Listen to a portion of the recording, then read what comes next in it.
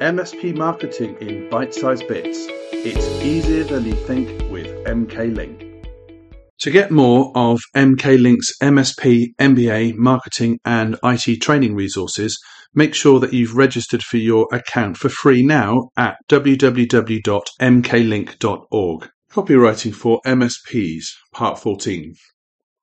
So as a quick recap, last time we looked at rephrasing the most important benefits in the closing offer, making things fast, easy and simple, spelling out exactly what people must do at the call to action, a note about capture forms, and then a note about images, the PS, the signature and the envelope. So here's a quick note about the structure of a sales letter. In around 1900, the number of adverts that an average person was exposed to daily was significantly lower than it is today. Now, there's no precise figures around at the time, but it's safe to assume the exposure was limited to at most a few dozen ads per day. But by the year 2000, the landscape had significantly changed, and estimates suggest that the average person was exposed to about 300 to 3,000 adverts per day around the time. And skip to nowadays, that figure is reportedly more like 10,000 per day. So my point is that people have become desensitized to adverts. And the legendary David Ogilvy reputedly said, "There is no law that says an ad has to look like an ad." To be honest, I think there are laws that have to tell people that an ad is an ad. But that's okay. You see them in newspapers and small print along the top. But I'm told that 6 times more people read editorial than adverts. So just remember that even when you're putting your ad or your sales copy in a place where everyone else's content is just an ad, it's worth bearing in mind. Now here's a quick lesson from antiquity. From the recap of that last session, I'd like to use this session to summarize the main point of a sales letter. And the mnemonic I came up with years ago is a pretty handy tool to make sure that you've got all the main sections of a sales letter or indeed any sales copy in place. You can use it as a checklist. But before I come on to that, at the heart of it, we can go back over 2,300 years to when Aristotle first coined the phrase ethos, pathos, logos. And I personally think that exquisitely sums up a lot about salesmanship in one very compact phrase. No wonder Alexander the Great went on to subjugate most of the known world with a tutor like him helping him to pass his school exams in subjects like politics and rhetoric and of course invading and conquering. Anyway, I digress. Back to ethos, pathos and logos. Now, ethos comes first in the sequence, which refers to someone's ethical character, i.e. their credibility. You have to trust what someone is telling you before anything else, because if you don't trust them, then you won't believe what they'll tell you. And if you can't trust or believe them, then why would you buy anything from them?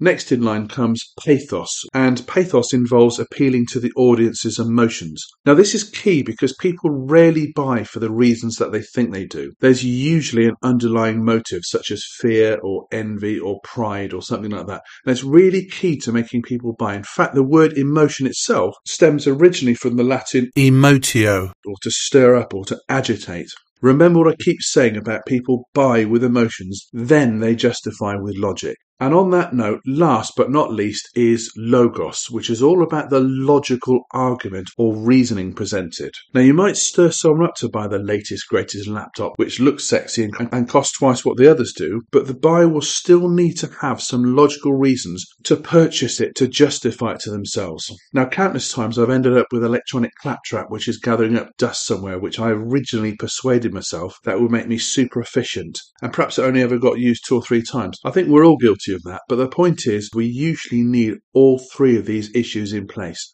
ethos, pathos and logos, before we'll buy something, unless it's in exceptional circumstances. Okay, so here's that mnemonic I mentioned earlier, and that's URGENT AIDA.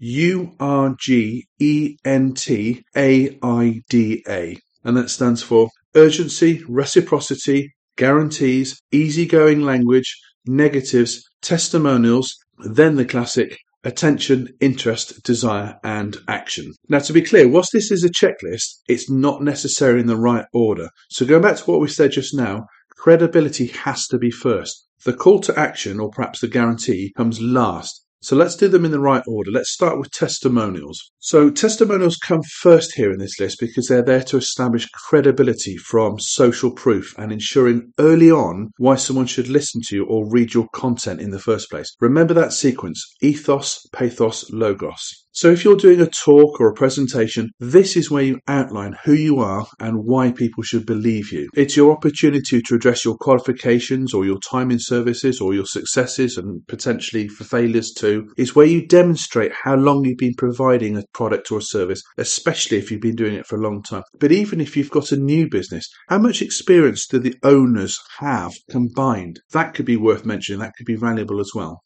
So here, a quick note about facts and personal history. Remember, you're trying to build rapport. You need to create empathy and show the reader that you feel their pain. So make sure that you write about your own experiences. In terms of belief, though, people usually believe what other people are saying, either about you or about your products, more than what you say yourself. But you can use that to your advantage. If you're trying to add credibility to something that you're drawing upon, you can leverage external credibility, such as citing a respected person's research or findings. And further to this, social proof is an excellent way to establish credibility because people follow people, a bit like sheep. And social media is not only proof of that, but it's also a great place to establish social proof as well. So you can use social media in both ways to establish your credibility. So if you can, always point out who else is using your products or your services. Offer case studies. The better documented, the better. Where possible, get people to talk about your product or service in a natural way so that it comes across as real. And ideally, you'll capture their passion too. Video endorsements can be amazing for this reason, but at the very least, use photos of anyone endorsing you or your products. And on that note, having a photo of yourself early on your sales letter or your website is worth doing as well.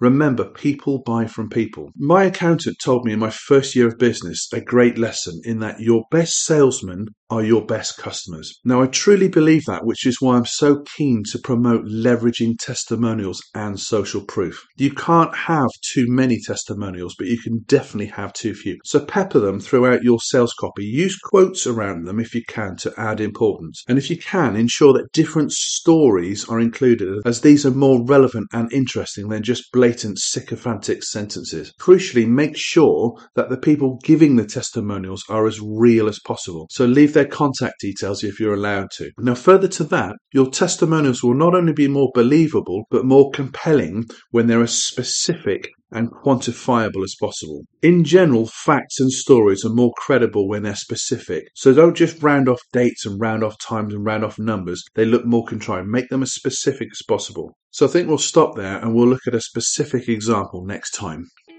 MSP marketing in bite-sized bits. It's easier than you think with MKLINK. To get more of MKLINK's MSP, MBA, marketing and IT training resources, make sure that you've registered for your account for free now at www.mklink.org.